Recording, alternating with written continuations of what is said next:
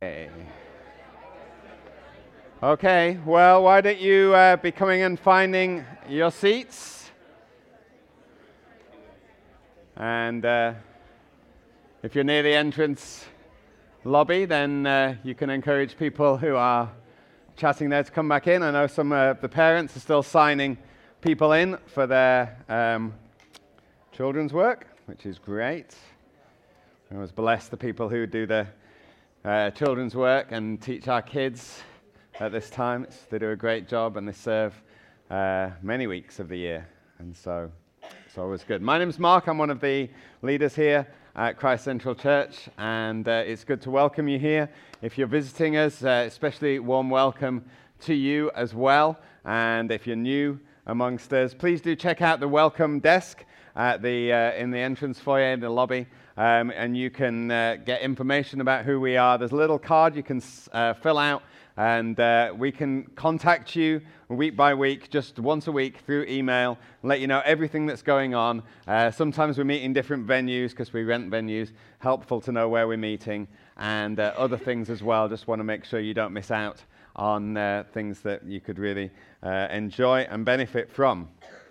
Okay, if you have a Bible, you might want to be turning to Mark's Gospel and chapter 14. We've been preaching through Mark over the last while, and we're coming towards the end of Mark's Gospel, Mark 14, and we're really approaching the celebration of the Passover feast, when the Jewish people remembered their deliverance from slavery and from bondage in Egypt. And this is the time, of course, when Jesus is destined to die as the Passover lamb. He will be the Passover lamb who will actually free many from bondage and their slavery to sin.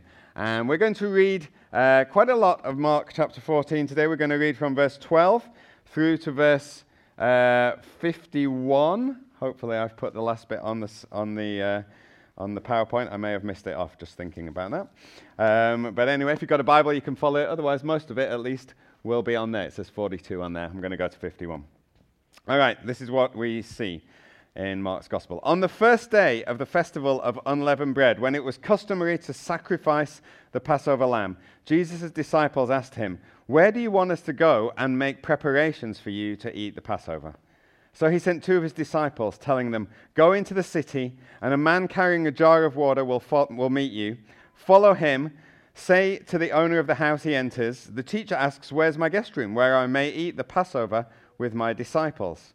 He will show you a large room upstairs, furnished and ready. Make preparations for us there." The disciples left, went into the city, and found things just as Jesus had told them. So they prepared the Passover. When evening came, Jesus arrived with the 12.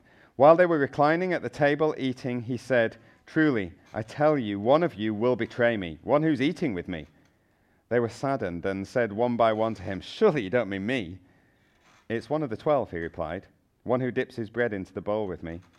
The Son of Man will go just as it's written about him, but woe to that man who betrays the Son of Man. It would be better for him if he'd not been born at all." While they were eating, Jesus took the bread, and when he'd given thanks, he broke it and gave it to his disciples, saying, "Take it, this is my body." Then he took a cup, and when he'd given thanks, he gave it to them, and they drank from it, all of them. "This is my blood of the new covenant, which is poured out for many," he said to them. "Truly, I tell you, I will not drink again from the fruit of the vine until that day when I drink it new in the kingdom of God." When they'd sung a hymn, they went out to the Mount of Olives.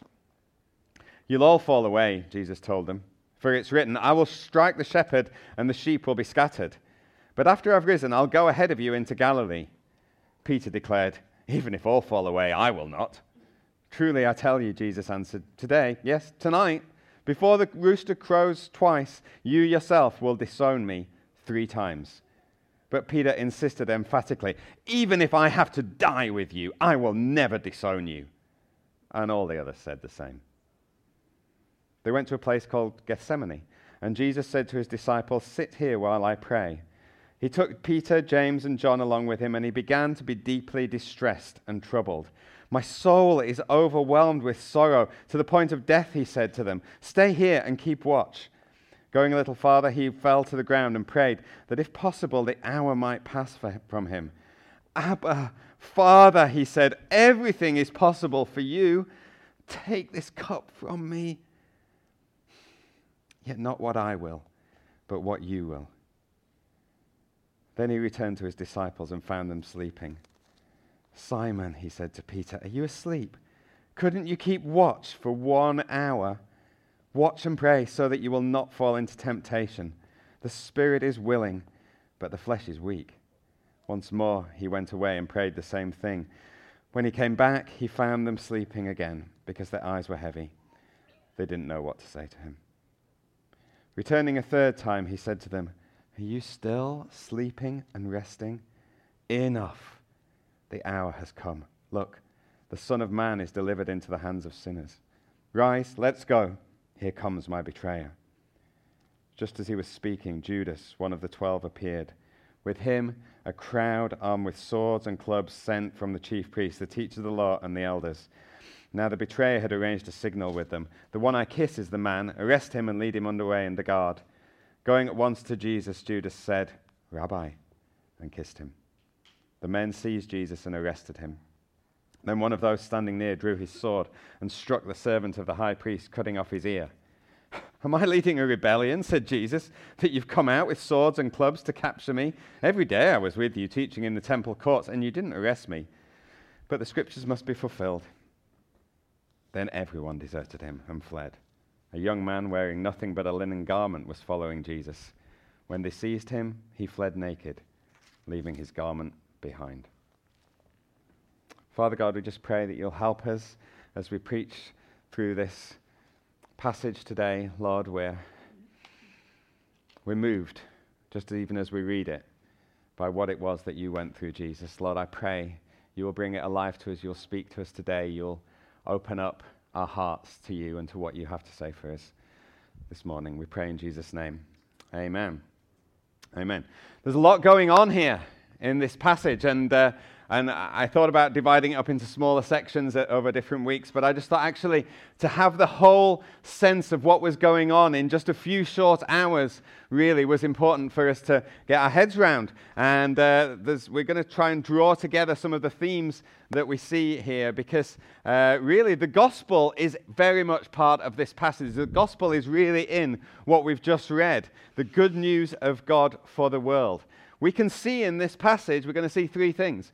We're going to see that we are sinful and powerless. The disciples were sinful and powerless, and we can see through that we too are sinful and powerless. But yet we see that Jesus is perfect and strong. He took the cup of God's wrath for us, and we're going to see that he did that so that we could receive life and blessing from God. So that's where we're going today. That's what we're going to get from this passage. Let's start off by looking at we are sinful and powerless.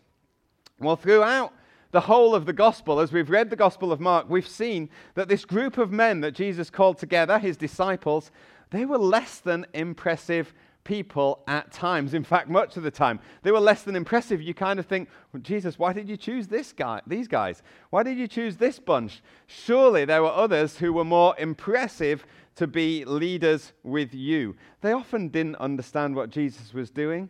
They often lacked faith. But in this passage, we see it even more clearly defined. We see deceit, we see betrayal, we see a lack of self-awareness and self-deceit. We just see weakness, not being able to do what you want to do. It really does not look good at all. Well, it's not good. It's not that it doesn't look good. It's not good for the disciples at all. At the start of this passage, we have two of the disciples, and they're finding a room for Jesus to celebrate the Passover with the rest of his disciples in the city. And you could be forgiven for thinking it looks like a bit of a spy movie, what is going on. Jesus says, okay, just two of you, secretly go into the town, and you'll see this man carrying a jar of water, and go up to him and follow him to a house where I'll tell you where he's going to lead you, and that's the house. It's like, oh, it's all secretive and deceptive, and what's this mysterious man carrying a jar of water? Most of the time it was women who carried water, but this time it's a man, and so it's like, we're almost expecting, and he's going to say to you the code word, and then you can go to the door and knock on and say the code word, shibboleth, or whatever it might be. And, you're kind of expecting this drama, and you're thinking, why is all this going on? Why is Jesus even doing this? Why didn't he just go, oh yeah, just go around to Simon's house. He fed us last time, and Mary and Martha, let's just go there. Well, the reason Jesus isn't doing that is because he doesn't want Judas to know where they're going to eat. He doesn't want Judas to reveal it to the authorities. If you remember back to last week when we read in the passage, Judas at that time decided he was going to betray Jesus. He was going to hand Jesus over to the authorities. And he goes and they offer him 30 pieces of silver. And Jesus knows this. So, and it says they're looking for an opportunity. Judas was waiting for an opportunity to hand him over. And what better opportunity than another meal, a private meal, no crowds around, celebrating the Passover. Judas is probably thinking, great, I can lead them to him there as he's eating. But that wasn't the time it was going to happen. So Jesus, knowing all this, makes special arrangements, this kind of deceptive little thing. So Judas, who wouldn't have been one of the two, turns up with the other disciples, the other 9, and not really knowing where they're going. He can't lead the authorities to Jesus at that point. The Passover meal was to be far more than just the annual celebration of God delivering his people from slavery in Egypt, because this was to be Jesus' final meal on earth, and it was to be central to his plan of salvation for us. He's going to take the elements of the meal, so some of the elements of the meal. He's going to take the bread, he's going to take the wine, and forever they're going to be associated with his death on the cross for us. His body becomes the bread. His blood is wine to us. So this wasn't the time for Jesus to get arrested. This wasn't the time for Jesus to get arrested. We can read these passages in Scripture and we can be tempted to think, oh, at this point in the story, things are quickly getting out of control. Things are quickly getting out of control. Judas is handing Jesus over. Jesus is going to be standing before the authorities. He's going to be beaten. He's going to be whipped. He's going to be put on a cross. It's like, oh, he's not in control now. It's all the others. Things have spiraled. Not at all. Not at all. Jesus is always in control. He's very much the master of his own death. He was in charge the whole time. He knew the time that they were to come was to be Gethsemane. God's in control. And a God who is in control when the very foundations of his earthly existence are crumbling. A God who's in control at that time is a God who we can trust. He's a God who can be trusted to sustain us when it looks like our life is caving in. We might suddenly think, where's God in all this? It looks like it's all happening around me. It's looking like I'm victim of circumstances. Where's God? God hasn't gone. God is very much in control, even if we don't see it at the time. So in the evening, Jesus gathers with the 12 for the meal. And as they're eating, Jesus says, one of you is going to betray me. Not just someone on the fringes of the group, not just someone who's been tagging along, but no, one of the 12, one of Jesus' closest friends. Now, as I say, we knew last time how Judas had got to the point. He'd got frustrated with how things had been with Jesus. He'd got frustrated with how things should have been done, and he'd gone to the chief priests. John 12, verse 6, tells us that he was actually a thief, that Judas was a thief. He'd been the keeper of the disciples' money, but John 12:6 tells us he used to take some for himself. He'd begun to take the money for himself. I mean, obviously people didn't know that at the time. None of the other disciples knew.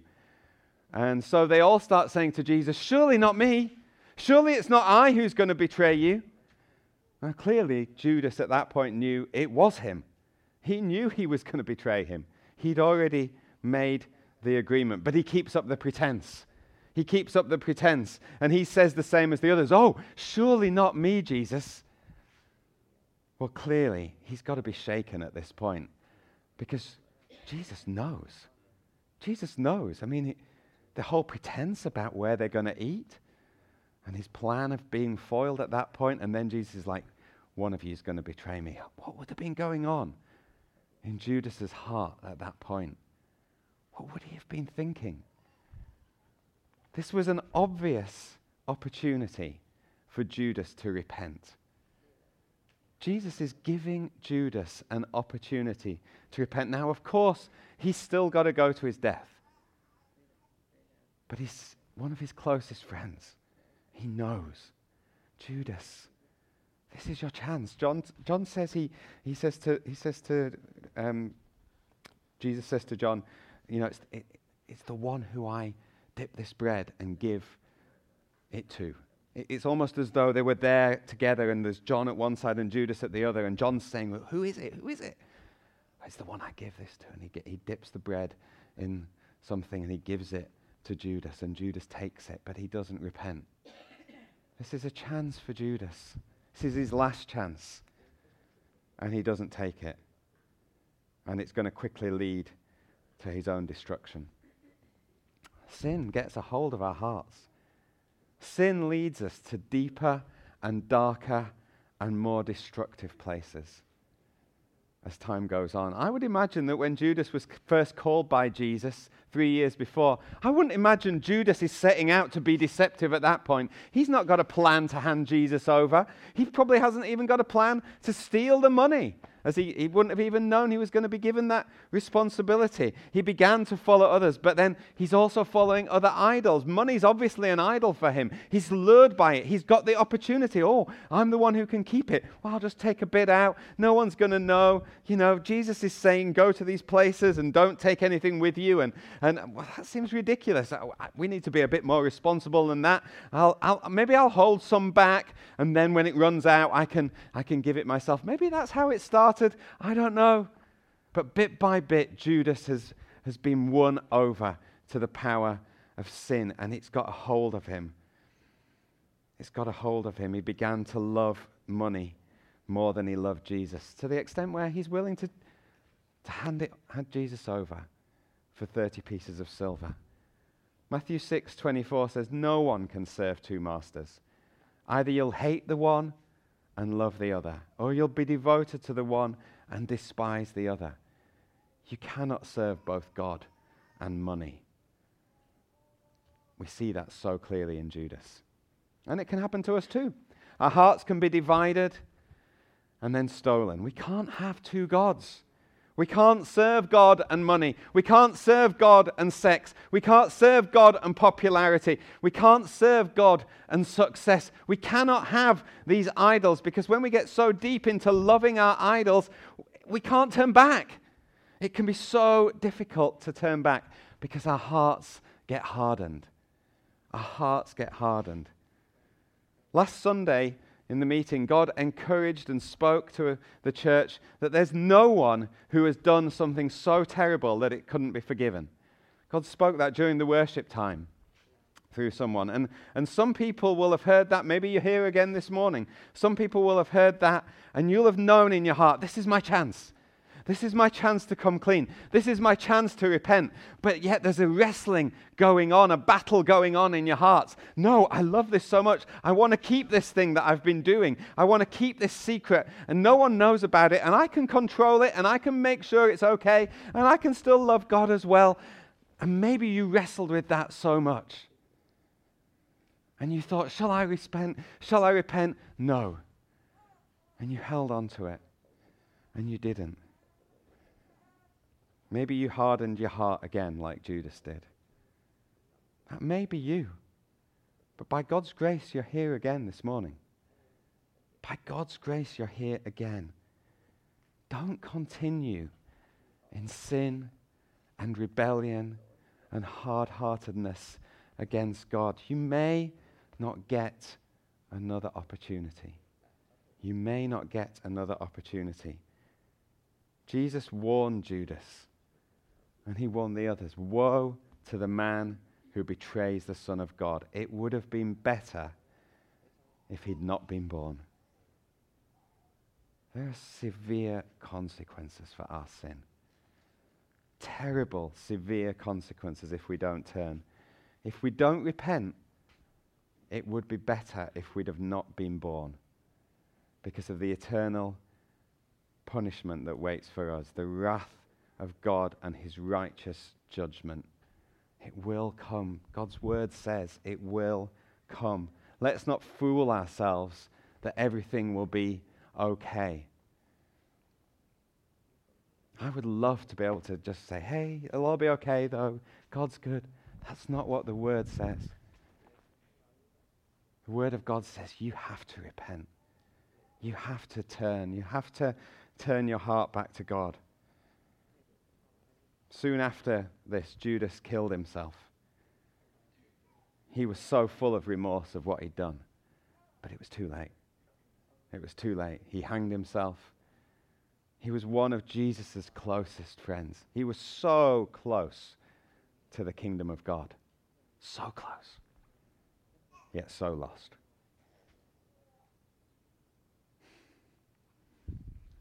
God, I pray, God, soften our hearts this morning. Soften our hearts to be open to your word and truth. Lord Jesus, lead people to repentance even today, even now. But it's not only Judas. Judas was actively turning against Jesus. The others had great intentions, good intentions, but they couldn't carry it out. Jesus predicts all the disciples are going to fall away. And they say, no, not me. I'll never do that. Peter's the strongest. Even if all fall away, I'll never fall away. Unlike Judas, he was sincere in what he said. Judas knew. Peter was sincere. No, Jesus, I love you. He did. He did. I'll never fall away from you. I'll never disown you. Jesus says, you don't even know. You don't even know. You say that, but I see your heart, Peter. You will do it. You'll do it today. You'll do it even tonight. You'll do it 3 times tonight. I'll never do that. Yes, you will.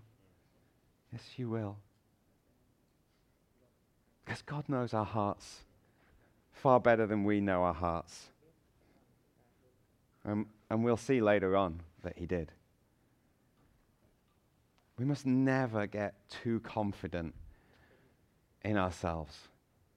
We must never get too confident in ourselves. Let's get more confident in Jesus. Let's put all our confidence in him and none in ourselves. The only way we can do it is through his Holy Spirit. And we can receive his Spirit. But it's all God. We can't get confidence in ourselves. We can't get confident in our intentions and our desires, in what we're going to do for God, in that we'll never disown him. We've got to be careful, even in what we sing in our worship songs. There's some worship songs which can proclaim what we're going to do and what we're not going to do. There was one called Take It All that was sung maybe a little while back, I don't know if it was here, saying words like, Jesus, we're living for your name. We'll never be ashamed of you. Our praise and all we are today, take it all, take it all. Really? I'll never be ashamed of you? God, that's my prayer. That's my prayer, that I'll never be ashamed of you. But in and of itself, it sounds a bit like these disciples. Even when we sang the other week here, Tell the World, has lines like, I'll stand for you if it's all I do. I don't know. It just makes, it's like, I don't know if I can do that. God, I need you. Terry Virgo referred to another one as he met with our leaders the other week, just about singing songs that, you know, what are we singing to God? There's a song that was very popular, I Will Worship with All of My Heart. It's a great song in many ways, but there's a line in that says, I will give you everything. And Terry said as he was singing that one day, he just felt God say to him, thank you, I'll take your savings. And he was like, oh. And he gave them. He gave them to the church. But we've got it. If we're singing these words, we've got to mean them. We've got to be prepared to do it. Presumption is very dangerous for those who follow Christ. Far better to say, this is my desire. This is my desire to serve you wholeheartedly, but I know I can't do it alone. I need your Spirit. And of course, Of course we want to stand with Jesus if we love him so much. Of course we want to tell the world about him. And I get it. And I think that's what the songs are trying to say. But we've got to make sure that is what we're saying, because we need his strength and power so much. We've got to be filled with the Holy Spirit continually. The Spirit is willing, but the flesh is so weak. You know, Jesus goes into the garden with his disciples, deeply troubled. He says, "Watch and pray with me." He's in anguish. It's his time of his greatest need, and they couldn't. Time and time again, they fall asleep. Can you not even watch and pray for 1 hour? Can you not even do that? At this time, this is when I need you the most. This is when I need you to be praying for me. This is when I need to be strong. As we'll see later on, no. Their eyes were heavy, and they give in to the flesh. So be careful. Be careful when we make vows and promises to God, serious things, even vows at weddings. Like we can write, these days you can write your own vows at weddings. I'm like, you've got to be careful what you're writing, what you're vowing. I was looking at some that people have written earlier this week. People are saying, I vow to always give you your space when you need it, and to always be understanding and supportive no matter how stressed you get. Okay. That's a big vow. Let me tell you. Being married for many years, that's a big vow. I vow to always talk to you when I'm struggling, hurt, or sad. Really? Yeah, it's a good intention. I don't do that. Debbie will tell you. But I never vowed to.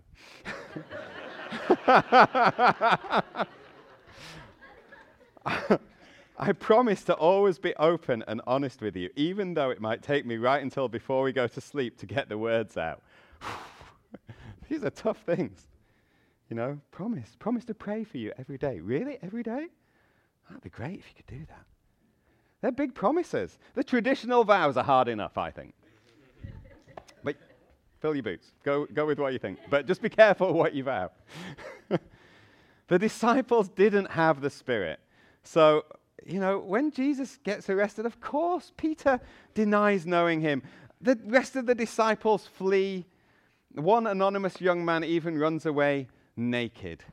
That's pretty symbolic of us. We've got nothing. What do we bring? Nothing. Amos 2:16 says, even the bravest of warriors will flee naked on that day. Without the power of God, we simply can't live the way we'd hope to, however brave we feel. Now, we are the other side of the cross. We do have the power of the Holy Spirit available to us.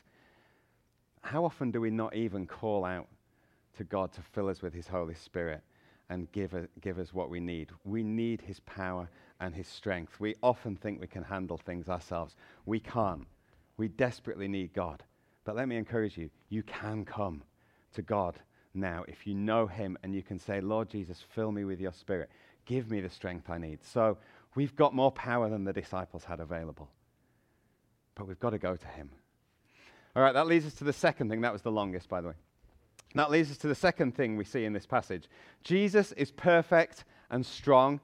He took a cup for us. He took the cup of the wrath of God. Jesus is approaching the last days of his life before the mission to his Father comes to an end, which he knew he'd been given. And interestingly, up until this point, he'd been determined and he'd been strong as he knew he was going out to Jerusalem. His disciples and others are saying, why are you going to Jerusalem? That's not a safe place to go. And he's like, nope, we're going to Jerusalem. And he sets his face and he leads his disciples and he's sure and he's determined. He knows it's what he's got to do. But it seems in this passage that his determination and his strength are leaving him. As he goes into the garden, it says he began to get deeply distressed and troubled. And it says he prayed, my soul is overwhelmed to the point of death. And it's like, oh, Jesus, you don't seem so strong anymore. You don't seem so convinced and sure. And then he goes further. And this is a tough prayer. He prays, God, is there any other way, Father? You can do everything. I just want to know, is there another way? because I don't know if I can go through what you're asking me to go through with. That's what he's saying. Let's not lose the weight of this. Father, is there another way? And he knows there isn't. And then he's wrestling. That's why that's why he wants his disciples to pray for him. He's wrestling and no, not my will, your will. Your will. And then he has to go back again. It says he prayed the same thing again. Is there another way? Well, why is he wavering? What's going on with him? What's going on with him? I mean, we might say, well, of course he's like that. He knows he's going to face death on a cross. He knows he's going to face agony on the cross. He's going to have nails put in his wrists and in his feet. And he's going to be suffocating, and it's going to be a drawn out and painful death. And well, of course he's going to be feeling that way. We would be enough to be deeply distressed and troubled. But it's more than that. It's more than that. And we see it's more than that. I mean, throughout history, many have died for the sake of Jesus. Many martyrs. And we're not dismissing how hard that would be. People were thrown to wild animals, burnt at the stake, crucified, the same as Jesus. But if you read the history of those, it seems many of them faced it more calmly than Jesus did. They had the conviction of the Spirit. They knew they had an eternity with God. They knew it was the right thing for them to go through. There was a couple, Nicholas Ridley and Hugh Latimer. They were burned at the stake in 1555, and they were tied side by side. And Hugh Latimer says to Ridley, "Be of good this is typical English." They were English. "Be of good comfort, Master Ridley, and play the man. We shall this day light such a candle by God's grace in England as I trust will never be put out." Like, can you imagine? You're about to be burnt at the stake. The flames are coming up, and you're saying, "Be of good cheer, play the man." It's like, my word. I mean, they were right. They were right. The blood of the martyrs makes the church strong. But Jesus was facing something more than they faced. Jesus was facing something more.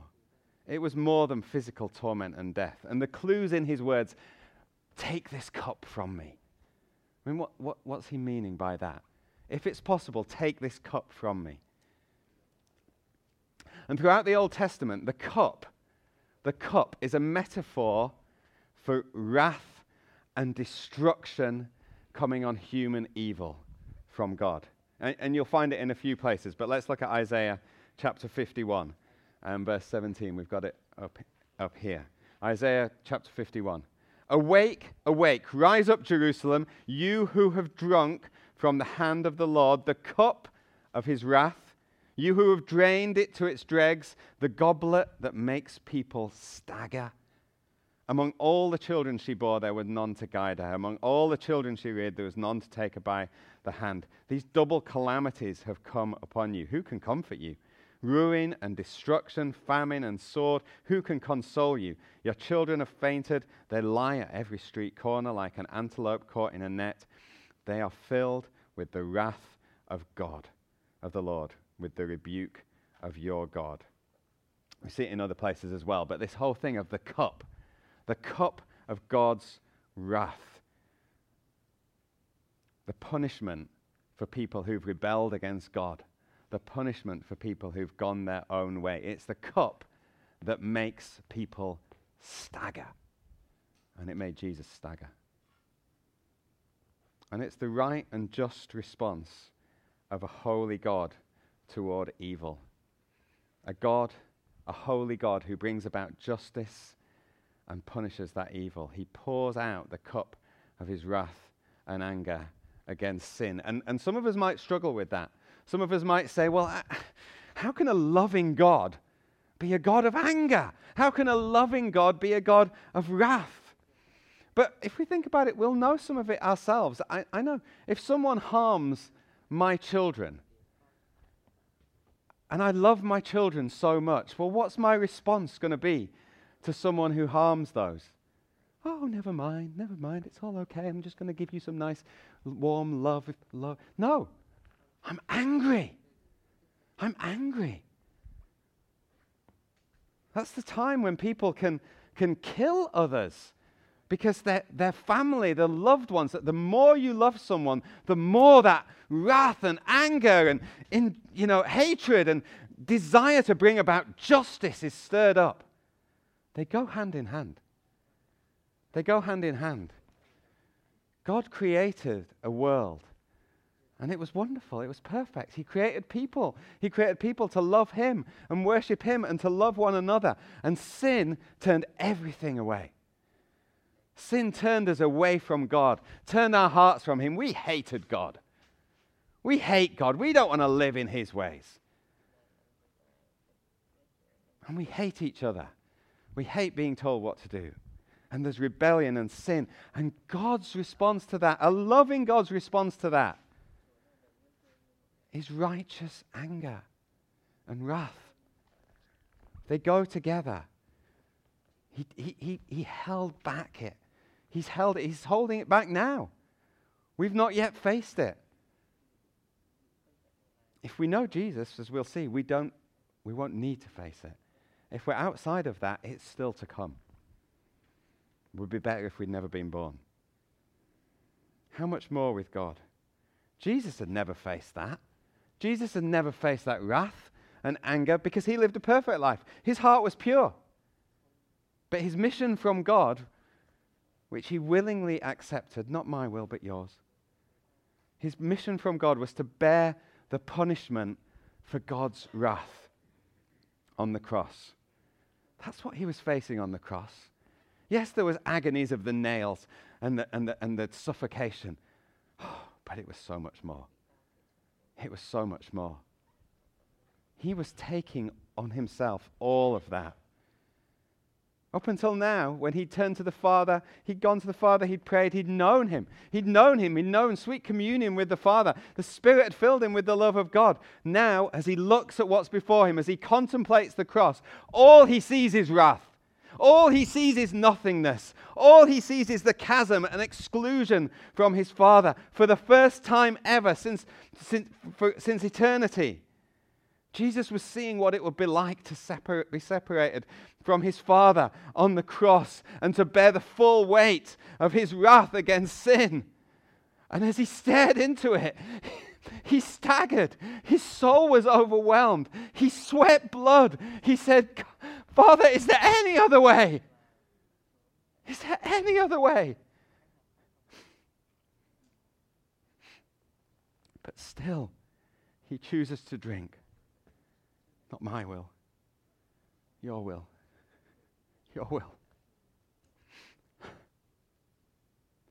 How do we know how much God loves us? Because of what He went through for us. That's how we know how much God loves us. Love without action, it's just a concept. It means nothing. We know Jesus' love for us because what He went through for us. We know the Father's love for us because He sent His only Son to do it rather than pour out on us what we deserved. He became sin who knew no sin. 2 Corinthians 5. Doing the Father's will was Jesus' prime concern despite looking into the face of hell. He took the cup of human sin, God's wrath. He looked deep into it and then He drank it. He took what we deserved. He identified fully with us. And because of that, we can receive life. We can receive life and blessing from God. He drank that cup that was our cup so we could drink another cup, the cup of blessing, the cup that He gave at the Last Supper to His disciples. He offers it them and He says, this cup is my blood of the new covenant, which is poured out for many. Truly, I tell you, I'll not drink again from the fruit of the vine until the day I drink it new in the kingdom of God. Jesus shed his blood for our sins. And because of that, we don't any longer have to drink that cup of wrath. Instead, we can share together in the blood of Christ. We can join in fellowship and relationship with God, reconciliation with God through Jesus. We can be united and reconciled to each other. We can be set free from the power of sin. We can be set free from bondage. There's a new covenant now, a new promise between us and God, and it's a promise that God will keep. The first covenant, the covenant that Moses instituted, was sealed with the blood of a surrogate animal. This animal is going to die and take our sins, and it was temporary. It was temporary. It had to happen time and time again. The second covenant, the new covenant, was sealed once and for all with the blood of Jesus. That's the sacrifice. He was the sacrificial lamb. He was the Passover lamb. And he offers us the cup. And he says, take it, drink it. It's shed for you. It's my blood shed for you. And we have to take it. We can choose. We take it. And we drink it knowing that we're trusting in what Jesus did for us, not in ourselves. And when we take it and when we drink it, then we can receive from God. We can receive not what we deserve. We can receive all the blessing God has for us. We can receive everything God created us to be in the first place. How he loved us and created us to know him and love each other and be at peace with the world and serve him for eternity. We can receive all of that again because Jesus has won it for us. Everything that Jesus had exchanged for us. We can know reconciliation and intimacy with God. We can know his Holy Spirit filling us with comfort and life and power. We can know we stand clean before God, free of guilt, free of shame. And we can know that we'll have a wonderful future with Jesus into eternity. Jesus says, I'm not going to drink this again until I drink it in the kingdom of God. There's a kingdom of God to come where we will drink it with Jesus. And we will share in him, and we will know him, and we will see him face to face. And we're looking forward to that day. There's an eternity to come where we will drink with Jesus. So, this morning, will you receive all that God has for us? Will you drink the cup of blessing that God holds to us? Or will your heart pull you another way like it did with Judas? Do you love the things of this world more than the Savior who gave his life for you? Many do. Do you? Or have you come to know the love of Jesus this morning? Gary stood and he led us in a prayer. And he said, let's just pray, God, will you speak to me this morning? Will you reveal your love to me this morning? My prayer is that he has. My prayer is that he has. And that if you didn't know this love of Jesus before, you will know it now, and you will receive it, and you will believe it, and you will take the cup of blessing, because Jesus has taken the cup of wrath. My prayer and plea to you this morning is come to Jesus. He's made it possible. He's shown you his love in the most amazing way. Come to Jesus.